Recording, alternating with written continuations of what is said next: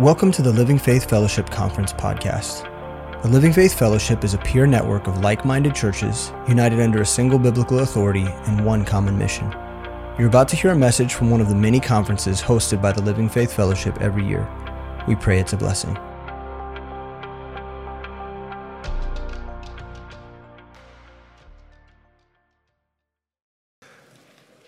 You know, speaking of fortune tellers, I think that there are moments when it would be nice to know the future. What do you think? I mean, if you could know the future, it would drastically change some of your decisions, wouldn't it? And of course, not knowing the future can affect your decisions as well. It could result in you betting the wrong way. For example, in 1943, Thomas J. Watson, that was the then chairman of the board of IBM, he said, and I quote, "I think that there is a world market for about 5 computers." He was a little off. But in 1946, Hollywood film producer Darryl Zanuck of 20th Century Fox said, quote, "Television will not be able to hold on to any market it captures after 6 months because people will soon get tired of staring at a plywood box every night." And my favorite is in 1903, the president of Michigan Savings Bank advised against investing in the Ford Motor Company, stating, and I quote, "The automobile is a fad, a novelty. Horses are here to stay." Didn't exactly have his finger on the pulse, did he? Not really. Really bet the wrong way.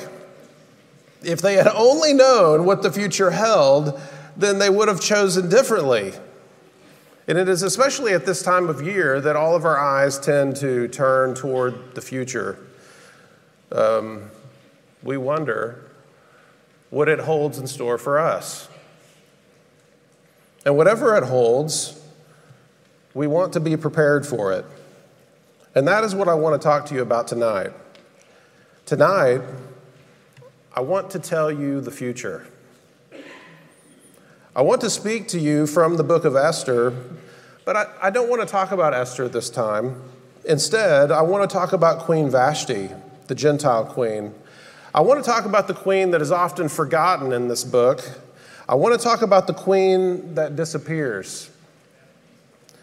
I want to talk about the queen that is disobedient. But in order to reveal the future, we must first begin with the past. So let's go to Esther chapter 1 and let's take a quick look at the story. And it opens with Ahasuerus, the king of the Persian Empire. We know him as Xerxes. Let's turn over to the book of Esther, chapter 1. It says, "It came to pass in the days of Ahasuerus," this is Ahasuerus, which reigned from India unto Ethiopia over 127 provinces. This is Ahasuerus. He reigned from these 127 provinces from India to Ethiopia.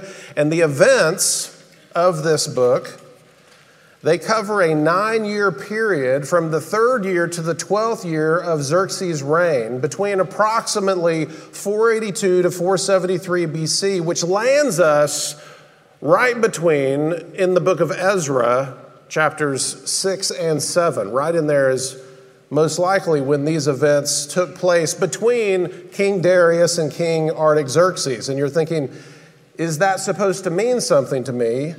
And the answer is no. I just want you to have the sense that I studied for this. The story is set in the capital of his kingdom, in Shushan, often called Susa, where his palace is. Now, Xerxes, his father, Darius, invaded Greece, and he had his hat handed to him. He was humiliated at the Battle of Marathon. I mean, we all know about that, right? That was embarrassing. And Xerxes wasn't having it, right? So he decided to avenge his father. He was going to invade Greece again. I think we have a map that kind of shows you the basic trajectory. But in order for him to invade Greece, he was going to have to consolidate all of his power in his kingdom. He needed to make a grand show of his glorious wealth and power to instill confidence in his princes and all of his nobles. Because what he really needed, okay, after his dad blew his college account, after he blew all the money on the first war, what he needed more than anything was he needed men and he needed money, right? He had to rebuild his wealth and his armies after his father's defeat because wars are very expensive.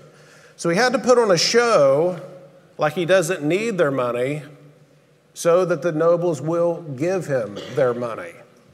That's the game.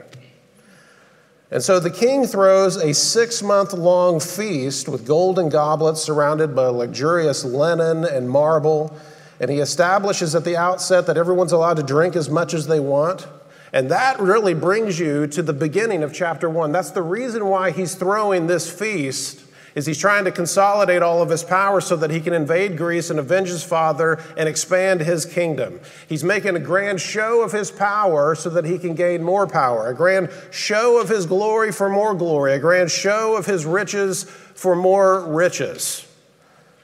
But the grand finale of the feast was to be the presentation of his beautiful bride, Queen Vashti. And she was off to the side. She was throwing a party of her own with just her and the ladies, right? They're off to the side and they're kind of doing their own thing. However, a huge scandal ensues when Vashti refuses to show herself to the king and his nobles. Vashti was a disobedient bride. And this was an embarrassment to the king. And it sent a terrible message to the people of his kingdom. I mean, if this guy can't rule his own wife, how's he going to rule a kingdom, much less invade Greece? It was a terrible embarrassment and a huge scandal. So Vashti had her crown removed, and then she just disappeared. Nobody knows what happened to her. I mean, we can guess, but nobody knows, man. She just disappears. She's gone. And this is the setup for one of the most interesting stories in the Bible, but there is more here in chapter 1 than meets the eye. Vashti's role may be small, but it is significant. Chapter 1 tells us not just the future, chapter 1 tells us our future.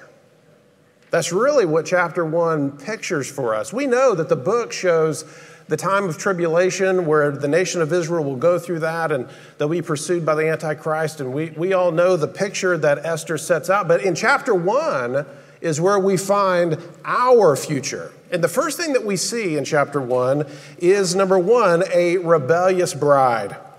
The first 2 chapters of this book, they show us the picture of a Gentile bride that is removed and replaced by a Jewish one. Now, I don't have to tell all of you students, we saw them all up here. You guys know this picture. It's nothing new. It's a picture of the rapture of the Gentile church, and then the nation of Israel replaces that bride, and they go through the tribulation. They're pursued by the Antichrist, exactly as we see it laid out in the book of Esther. So doctrinally, that places chapter 1 right before the rapture. It places us right in the last days before the rapture, what we call the Laodicean church age. That's what we see in chapter 1. That is where we live today. We live in chapter 1 of the book of Esther. Are you following with me? All right. Chapter 1 shows us these last days. Now take a look at the picture, and we will see what our immediate future holds for us. We see a great picture. The first thing that we see about this Laodicean church age, this church, that's what we call it based upon Revelation chapter 3, this church of the last days before the rapture happens. And I believe that it's going to happen at any moment. I believe we are looking at the end. And what we see, first of all, in this chapter is that Laodicea, what is that church about? Laodicea is, first of all, a big show. That's what the Laodicean church is about. Laodicea is a big show. You see this really in verses 1 to 6. And I wish we had time to go through and break every single word apart, but we don't. But I will just say this, as he throws this enormous party to show all of his glorious power and his riches, just as Xerxes is putting on a big show in order to consolidate his power, that is exactly what the Laodicean church is about. The Laodicean church is about the consolidation of power. They are putting on the big show of wealth and power because really what they need, and really the measure for the Laodicean church, is the same as what Xerxes needed. They need men and money. And so they put on the big show because that's what they're looking to get. And to put it in more churchy language, what they need are members and money. That is the measure for the Laodicean church. I was sitting down with this pastor, and I was talking to him, and he was laying out his plan for Christmas. This was years ago. He's like, man, I got this great plan for Christmas. And I was like, okay, cool. Lay it out for me, man. And so he's like, well, I'm going to buy this huge Christmas tree. And I was like, all right, that's edgy, you know. And so he's going to have this huge Christmas tree, and he's going to put it out in front of the church. He's going to get all these wonderful gifts, and not sparing expense, you know, these wonderful gifts for all the kids in the neighborhood. And I'm going to have them come, and we're going to give away all these gifts to them. I was like, well, man, that's sweet. That's cool. He's like, yeah, man. He says, because if I can get 3 or 4 of these families to join the church, he's like, if even 3 of them start tithing, I'll more than triple my money. And that's what it's all about, folks. If you're wanting to know what it's like out there, that's what the Laodicean church holds for us. It's about nickels and noses, man. It's about members and money. Yeah, you know, we're not too sure about this guy. We're not too sure about his character, but boy, he sure is talented. I mean, whatever we got to do to get him in here, because our mission in the Laodicean church is to fill up a room. We have to be the biggest in town. Maybe we have to compromise a little, but what is the harm as long as more people hear the message? So we may slide on our position of the Bible a little bit. We may turn a blind eye to sin in the body. And of course, if the sin is in the staff, if there's any scandal, we'll just sweep that scandal right under the carpet. We have to, as the Laodicean church, we have to keep our eye on the ball. The only thing that matters is farther, bigger, and more. Get them in, pack them in, and just give them something to do so that they don't leave. It's entertainment, folks. Just come in one, come all, bring them all in, because after all, there is no business like soul business. Right? That is what happened? I thought I was getting ready to get an award or something.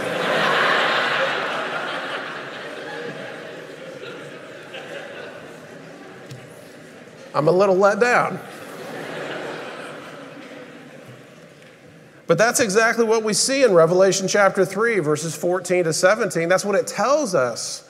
It's not just my experience, it's what it tells us in the Bible. It says unto the angel of the church of the Laodiceans, right? Because you say, I am rich and increase with goods and have need of nothing, right? But you know that you're wretched. You don't know that you're wretched and you're poor, miserable, blind, and naked. It's all a show.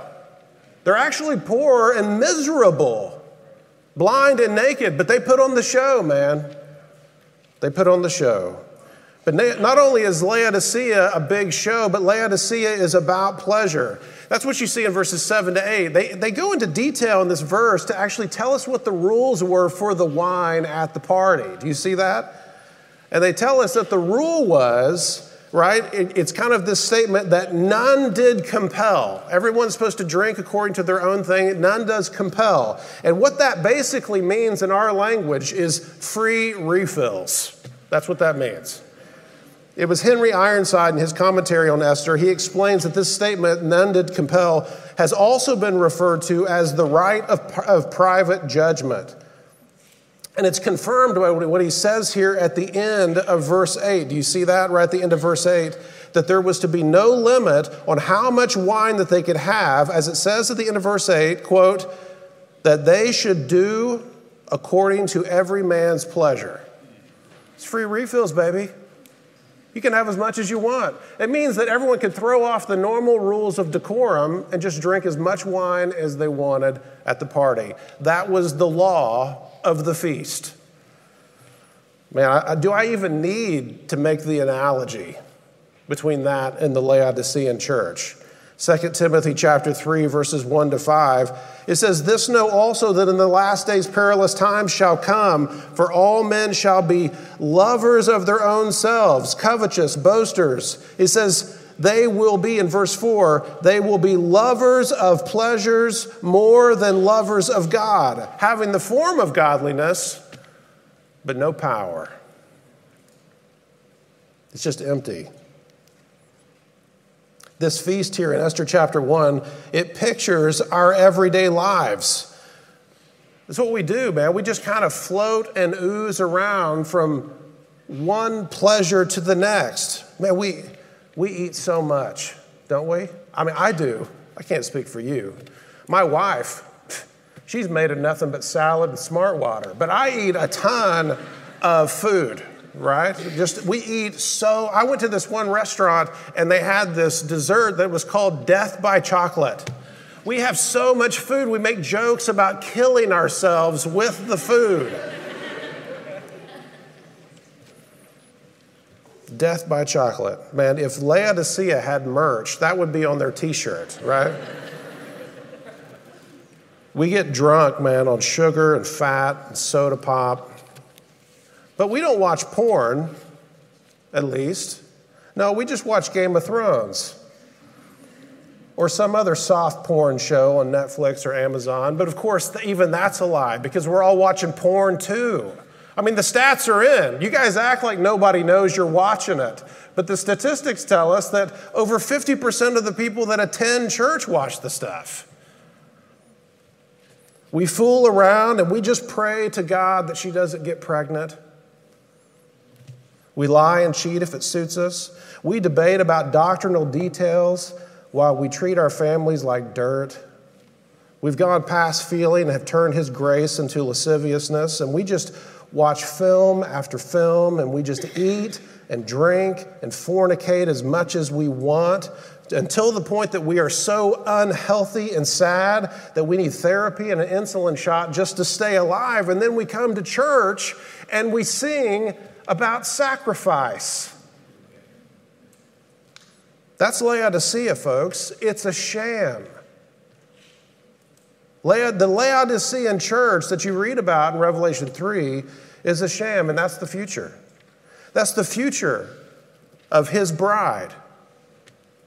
Laodicea is also about religion in verse 9. Do you notice that Vashti, she's not celebrating with the queen, she's celebrating off on her own. You see that? In verse 9, she's holding her own separate party from the king. This is the purest picture of the Laodicean church age, the bride celebrating separate from her king, Revelation 3:20. We've all read that verse, right? Behold, I stand at the door and knock.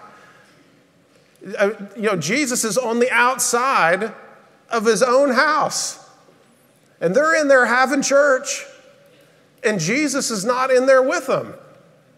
They're off just celebrating, having worship. It's all about religion. They're very religious people, very spiritual people. They all own at least 3 pairs of yoga pants. They're very spiritual people, man. They love this stuff and they love to sing and worship, but Jesus has nothing to do about it. And the result, what is the end of the story? Laodicea is disobedient. We see that in verses 10 to 18. This is exactly what the Bible predicts about our age.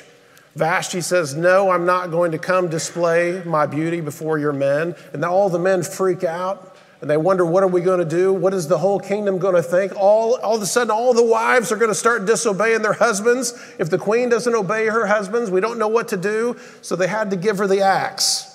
She is a disobedient bride. And that's exactly what the Bible predicts about the age in which we live. Because when our King calls us to display our beauty before the world, we will refuse Him.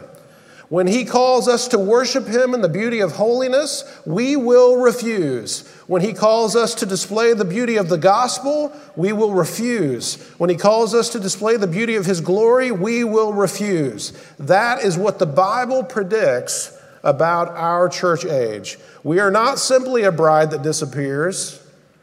We are a bride that is disobedient. The Laodicean church is not only disobedient, but the Laodicean church is deposed. They say, this is the only thing. The king says, what can we do to this lady according to the law because she has made me so cross, the king says. What can I do? And they said, man, you got to get rid of her. They deposed her. They removed her from her royal office. That's what deposed means. But listen, let me tell you what it actually means. What it means was that they removed her crown from her. Vashti lost her crown. And we know this because in Esther chapter 2, verse 17, it tells us that Xerxes gave that crown to Esther. See, Vashti lost her crown, and that is the Laodicean church. The Laodicean church is going to forfeit their crowns in heaven because of their disobedience to him here. Right before the church in Laodicea, in Revelation chapter 3, right before Christ writes that letter to the church in Laodicea, he writes a letter to the church of Philadelphia. And do you remember his warning to them? In Revelation 3, verse 11, he says, behold, I come quickly. Hold fast which thou hast. Why? That no man take thy crown. He warns them. Even before Laodicea gets here, he says, hold on to what you have so that nobody can take your crown from you. 2 Timothy chapter 2, verse 5 says, and if a man strive for the masteries, yet is he not crowned, except he strive what? Lawfully. That means if you're in the race and you're in the mission and you're working for it, but you break the rules, you are disqualified. You don't get the crown. That means if you have a successful ministry, but you had to stab your brother in the back to get there, you get no crown. If you have a successful ministry and everybody thinks that you're awesome, okay, but you're sleeping with your secretary, no crown, and on we go. That's exactly what will happen to the Laodicean church. They will lose their crown. And then, of course, the Laodicean church disappears. They're raptured. The Gentile church will be raptured and be replaced, as verse 19b says, they will be replaced by someone better than she. Better. Now, why do we need to know this? Why do we need to know this stuff? Why in the world do we even need to study eschatology? Why do we need to know what the future holds for us? I think the study of eschatology is absolutely essential. It is so important that you understand what the future holds, and I'll tell you why. Because what you believe about the future will determine how you behave today. What you believe about the future will determine how you behave today. You see, when we read the book of Esther, we do not only see a picture of a rebellious bride, but we also see a picture of a remnant bride. We see a picture of, see the whole rest of the story. And I know it's a devotional application, it's inspirational application, but the whole rest of the story is about this wonderful woman named Esther. And she is there in contrast to Vashti. And she is obedient, she is brave, she is courageous, she is beautiful, so beautiful that everybody takes notice, even the king, and asks her to be his queen. She is chosen to be the queen, and the story tells about the faithful few who take a stand at the risk of their own lives. It's the story about this remnant. You see, we all know as dispensationalists that every dispensation ends in failure, right? Including the church age. There is no golden age coming. There's no great revival. We don't win the world to Christ. We lose this one. Now, we win the war. That's for sure. Christ will sit on his throne, and we will sit beside him. Amen. But we lose this battle. We understand that every dispensation ends in failure, including the church age, but another thing that every dispensation has in common is that every dispensation has a faithful remnant. There is always a faithful few who choose to count the cost and stand true to God's word. And that is why we study the future, because it determines the kind of church that we want to be today. We have to recognize the future church is headed for a disobedient future. We have to recognize that that's the future that all of us are headed for. We have to accept that even though we win the war, that we are going to lose this battle. We have to choose to stand in the face of that certain future as a faithful remnant. We have to decide that that is who we are going to be. We are not going to go along with the current. You see, it's such a difficult thing that we have up against us, because not only do we have to go against the current of this world and the flesh, but now the bonus is now we have to go against the current of the church itself. And we have to be willing to take that stand. And even though we know it is a losing battle, we are the ones that say we will be that remnant, we will be the faithful few, and we will not bow. That's who we have to choose to be. Knowing the future, it sharpens our focus on the mission. Knowing the future redefines what victory looks like. We know what the future of the church will be like. 2 Timothy 4:3 tells us, these are all the verses that you already know. The time will come when they will not endure sound doctrine. We know that's coming, right? We already see that around us all the time. Listen, these megachurches that are out there, if they're going to maintain their audiences, they are going to have to make a deal with the world. There's no way in the world that they can maintain those crowds without making some sort of a deal. They will not be able to endure sound doctrine. But after their own lust, they will heap to themselves teachers having itching ears. The Spirit speaketh expressly in 1 Timothy 4:1 that in the latter times that they will depart from the faith, giving heed to seducing spirits and the doctrines of devils. Titus 1:16, they will profess that they know God, but in works they will deny him, being abominable. They will be disobedient, and unto every good work they will be reprobate. That's what's coming. Right? That's what's coming. We know that before the man of sin can be revealed, there will be not a great revival, but a great falling away. That is what is coming. So that redefines what victory looks like for us. If we know that that's coming, then that changes our today. Do you see that? It changes our today. So what does victory look like for the remnant? Now I want you to follow me with these verses. 1 Timothy 4:11 through 16.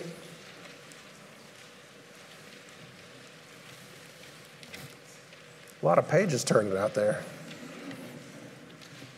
1 Timothy 4:11 through 16 says, these things command and teach. Let no man despise thy youth, but be an example. Okay, we're talking about what real victory looks like. Be an example to the believers in word and conversation and charity and spirit, faith and purity. He says, till I come, give attendance to reading, to exhortation, and to doctrine. That sounds exciting. Does Paul know how to party or what? Man, we're going to get together and we're going to pop some Manischewitz and we're going to just have some reading and exhortation and doctrine. It says, neglect not the gift that was given to thee by prophecy by the laying on the hands of the presbytery. But he says, meditate upon these things and give thyself wholly to them, that thy profiting may appear to all. He says, take heed unto thyself and unto the doctrine, continue in them. He says, for in doing this, you shall save yourself and those that hear you. He says, if you will commit yourself to these things, to reading, to exhortation, to doctrine, to being an example in front of the believers in these areas of your character, he says, not only will you save those that hear you, but you will save your own life as well. And he, of course, means saving ourselves from being pulled into the current of this Laodicean age. That is how we stand victorious as a remnant. 1 Timothy 6:11-12 says, O man of God, flee these things. Follow after righteousness, godliness, faith, love, patience, meekness. Fight the good fight of faith. Lay hold on eternal life. This is how we stand victorious. This is what victory looks like in the remnant church. 2 Timothy 1:12-14, hold fast the form of sound words. Right here, guys. We have to hold on to this because they're coming for it. 2 Timothy 2:21-22, if any man therefore purge himself from these things, he shall be a vessel unto honor, sanctified, meet for the master's use, as in, if you are not having an honorable life or sanctified life, you are not meet for the master's use and prepared unto every good work. 2 Timothy 4:1-2, I charge thee before God and the Lord Jesus Christ, who shall judge the quick and the dead at his appearing and his kingdom, preach the word. That's what victory looks like in the remnant church. We preach God's word. 2 Corinthians 4:1-2, this was referenced last night. He says, therefore, seeing that we have this ministry, as we have received mercy, we faint not. This is how we stand victorious, that we have this ministry, that we have this mission, and we refuse to quit. We will not quit. We will not stop being soul winners. We will not stop being disciple makers. We will not stop praying. We will not stop preaching. We will not stop living a holy life according to the Word of God. We have this mission, and nothing can make us stop because, by the way, that's all the devil wants you to do. And he will give you problems. He will whisper sweet nothings in your ear. He will give you trials and temptations. He will seduce you. He will do all of these things to confuse you and distract you, but the only thing that he wants you to do is to stop. That's all he cares about, is that you stop. He says, we faint not. He says, but it's not enough just not to quit. It's not enough to just not quit. He says, but we have renounced the hidden things of dishonesty. That's what's killing us, guys. That is what kills our church. We have a lot of people in here that are brave, ministers, strong, people that can really do the work. But the stuff that is killing us, man, is the hidden things of dishonesty. Our definition of success has to change. When you know that we lose this battle, our definition of success has to change.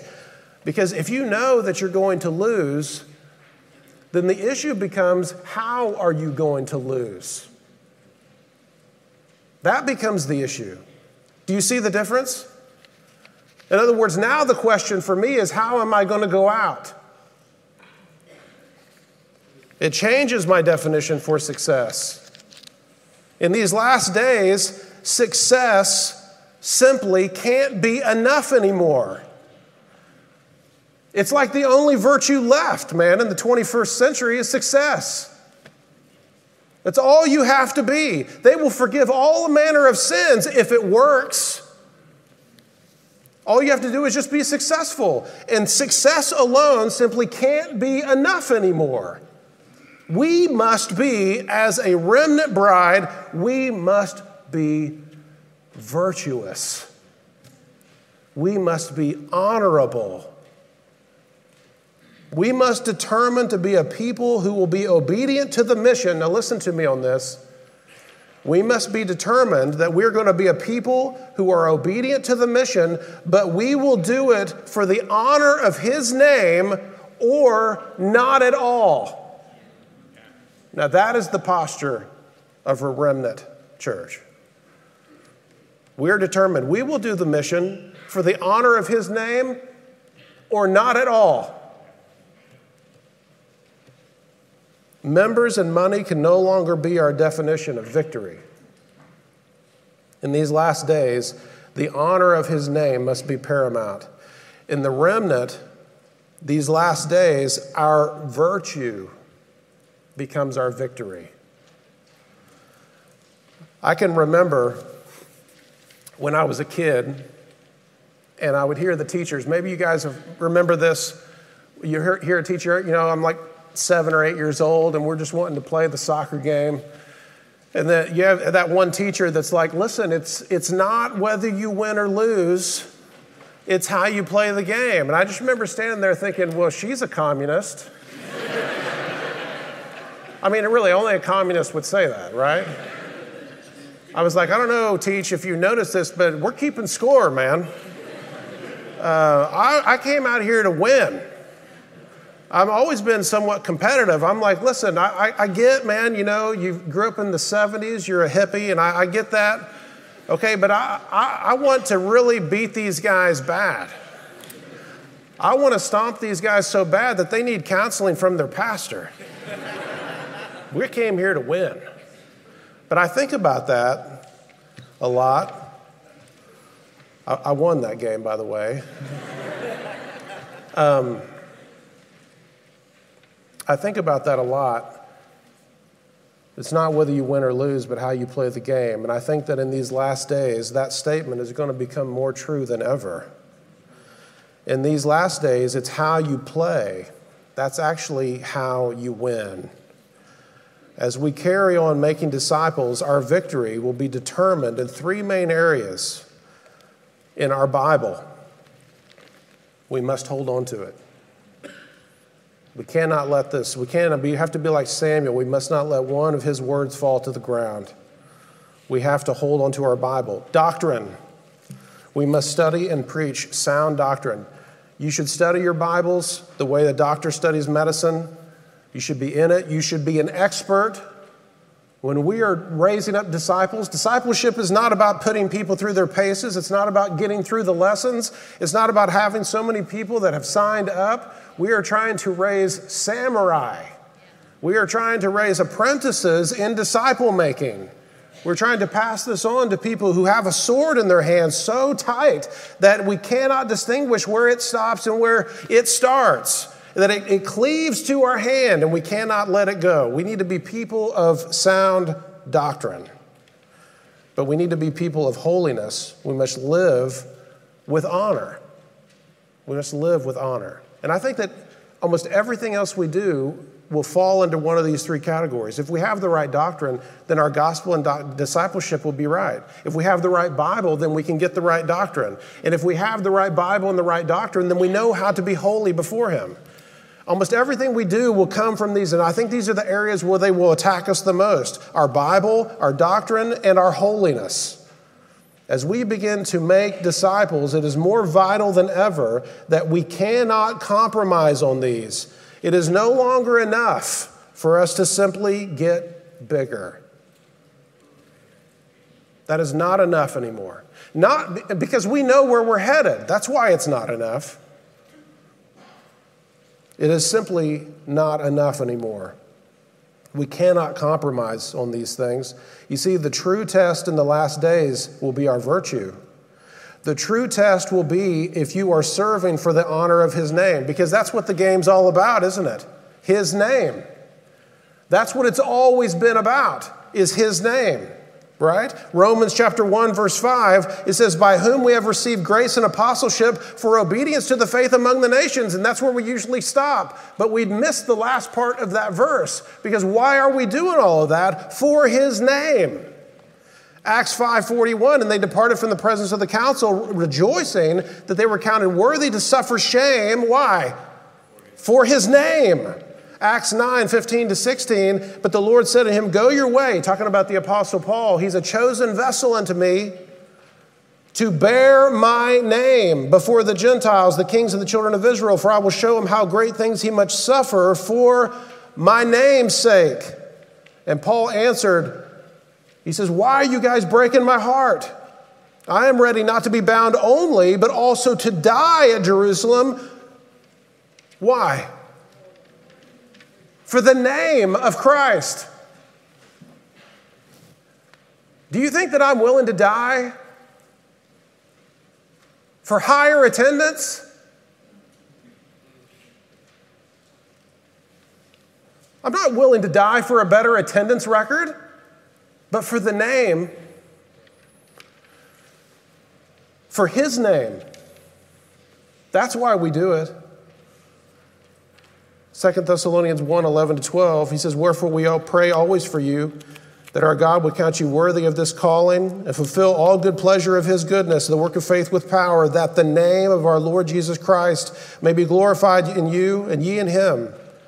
See, if we alter the gospel in order to win more to Christ, we may win more, but we still lose. If we alter our doctrine to increase our membership or our network, we still lose. If we preach well in public, but we live in sin in private, then we have still lost. Because what good is it if I have preached to others and I myself am a castaway? And by the way, being a castaway doesn't necessarily mean you get caught. If we are spreading his name while we dishonor his name, then we lose.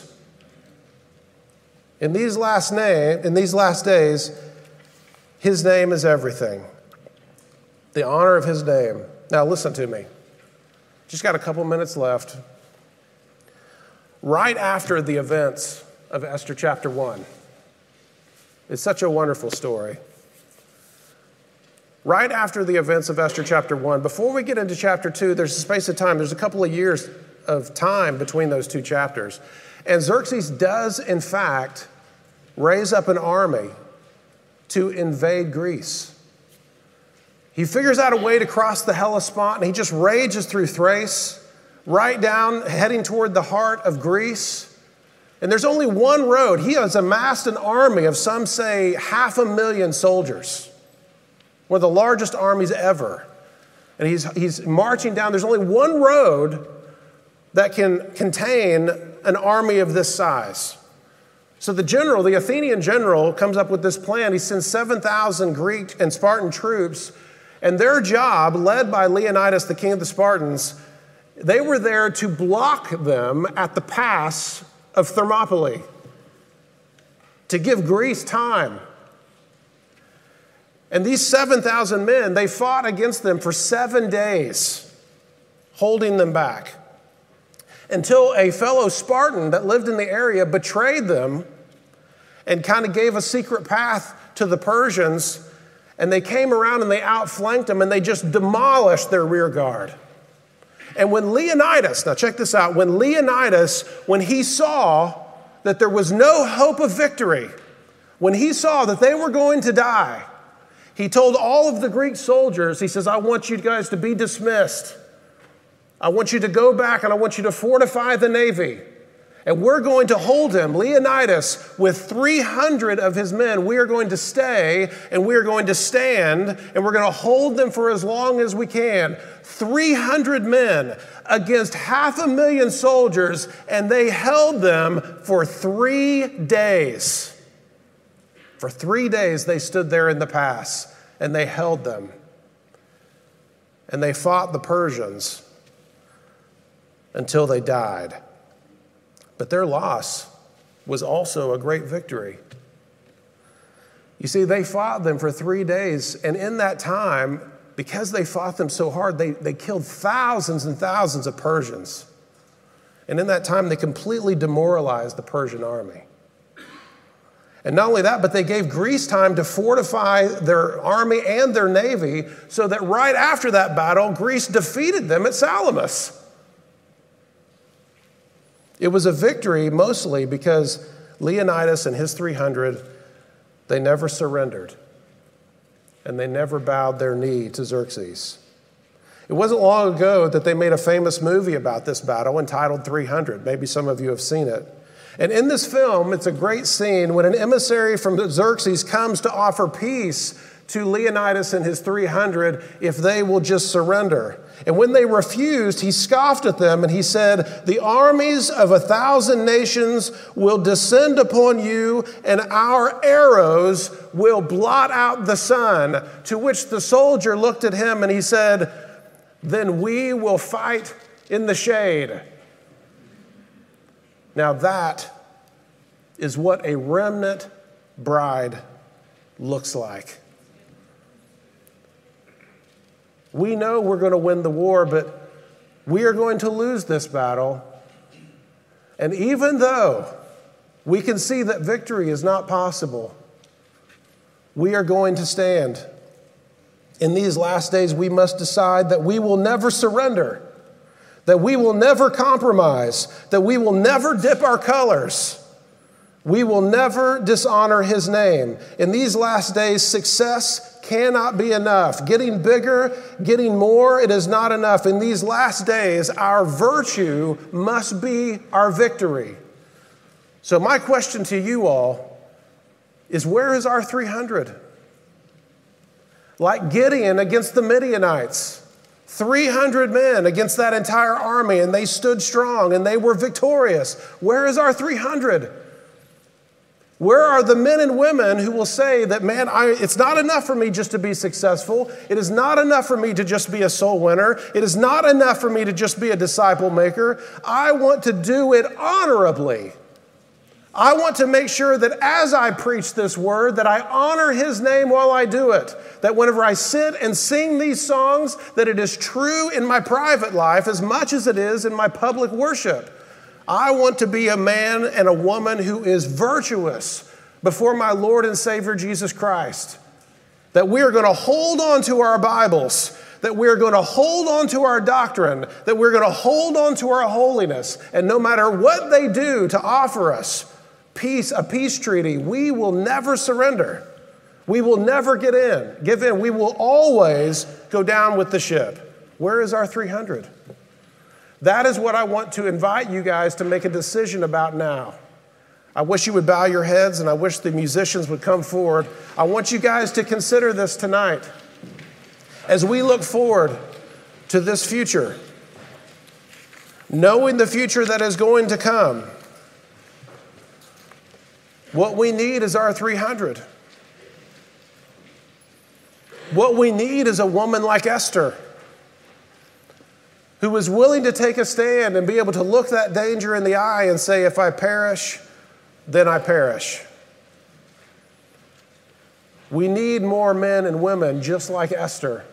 We need men like Mordecai who are willing to take a stand, to be those faithful few, to say, I will not compromise my honor or the honor of his name.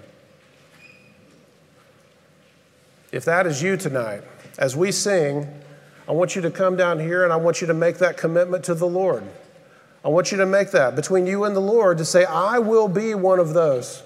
I want to be a part of that remnant church. I don't want to be carried away in the current of this Laodicean church because we know it's coming. But tonight, I want you to make that commitment to the Lord. As we look into 2024, will you be one of those 300 as we sing?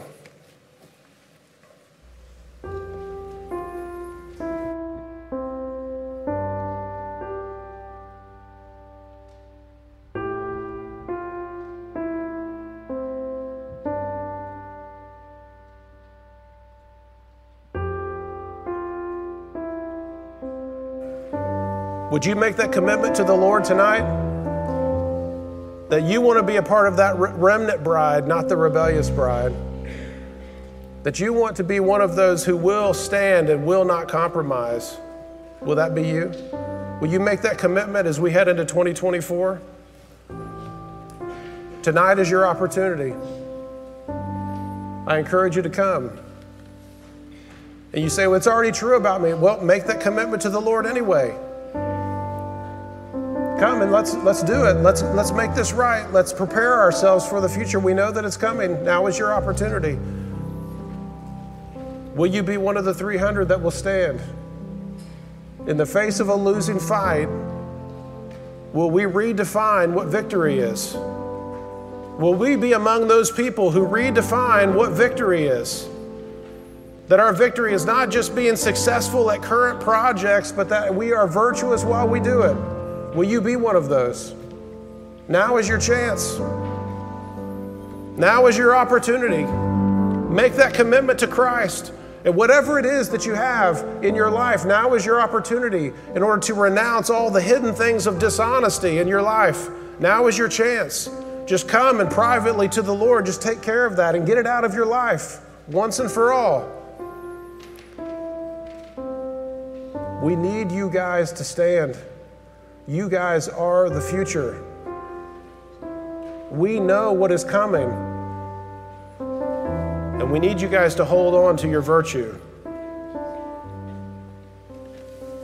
Father, Lord, I want to ask you to bless all of these here that are making this commitment to you.